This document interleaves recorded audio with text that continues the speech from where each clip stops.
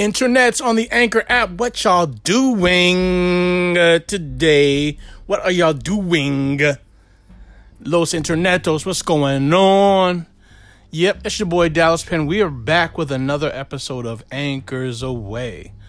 All right, this is the micro podcast from the producers of Talkitecture. A micro podcast from the producers of Internet's Celebrities. The micro podcast from the producers of DallasPenn.com. All right, internets. So let's just get right into our content for today.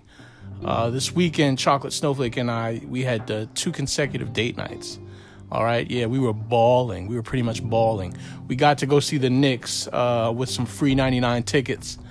And they were actually pretty good seats. They were in the 200 section, but they were right at half court, like literally on the half court line. So you just got to see everything. And the Knicks lost. The Knicks are not a good team. They rely too much on jump shooting. They don't have an interior presence. I like that young boy Mitchell Robinson though. I liked him. I liked his energy. But they need another one of him. They need somebody to be a presence down on the block, defending, rebounding, really. And they're just taking too many jump shots, man. I mean, listen, RJ Barrett, he's going to do some things, but still, man, get to the fucking rack, fellas.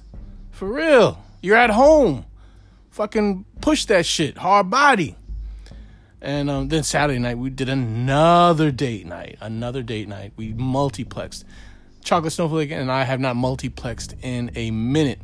Multiplexing is when you go to the movie theater and you see more than one film. I got to be honest with you, though. We did it old head style.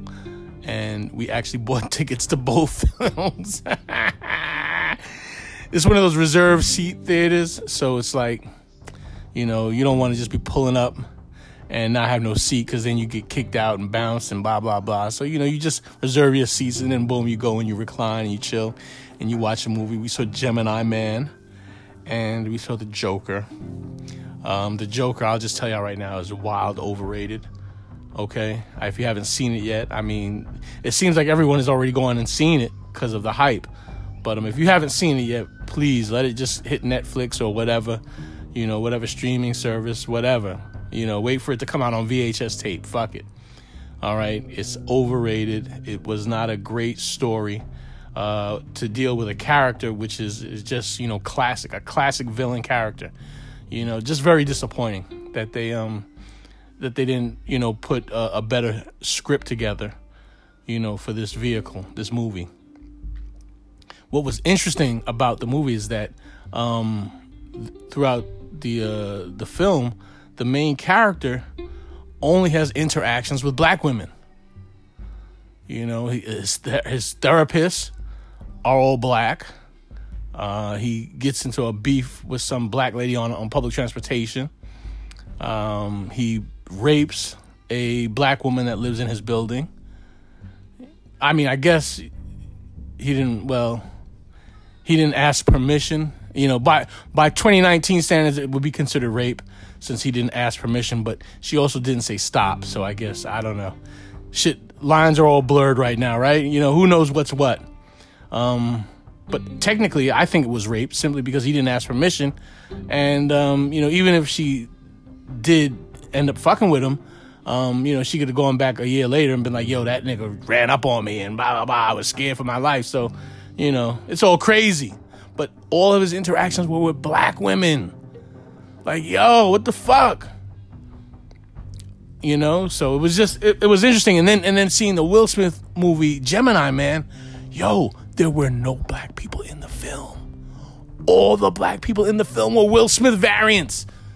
Will Smith, his younger self and his younger, like, yo, it was only, Will Smith was the only black man. But they could say, hey, listen, we had more than one black person in the film, but it was all fucking Will Smith. Will Smith had no black friends, had no black wife, had nothing black around him but these clones that were made of him. So this is our, is this our future, internets? Is this black people's future? We're just going to be stuck with Will Smith? to carry on for us.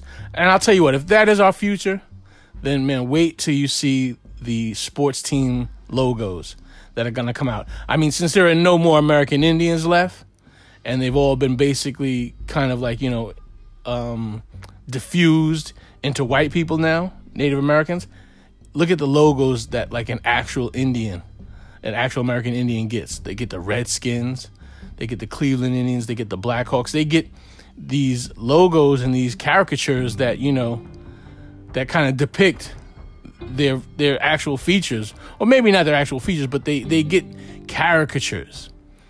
And, we're going to get some caricatures, internets. Black people, we're going to get the best caricatures.